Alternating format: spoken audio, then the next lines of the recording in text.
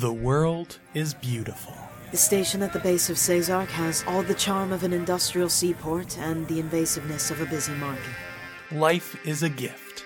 The belabored death of a joyful man is an ugly thing to witness. With kind and giving people. If you push past an angry sailor in Gloucester, it's a transgression worthy of a trip to the bridge. Adventures everywhere you look. He knew I never strayed far from Gloucester and would rather read about the next town over than visit myself. And fun around every corner. If I fall to my death, body mangled among the meat, would they notice a passenger in there?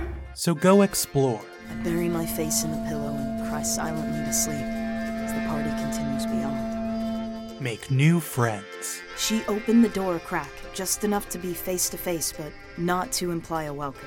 Remember old ones. He was the only one welcoming in the starlight on its many-mile journey. And see the beauty the world has to offer. I'm glad I could share with him this moment and return it to its rightful home. Echoed Locations, a traveler's guide to a solar punk world. A new audio fiction travel show, coming soon.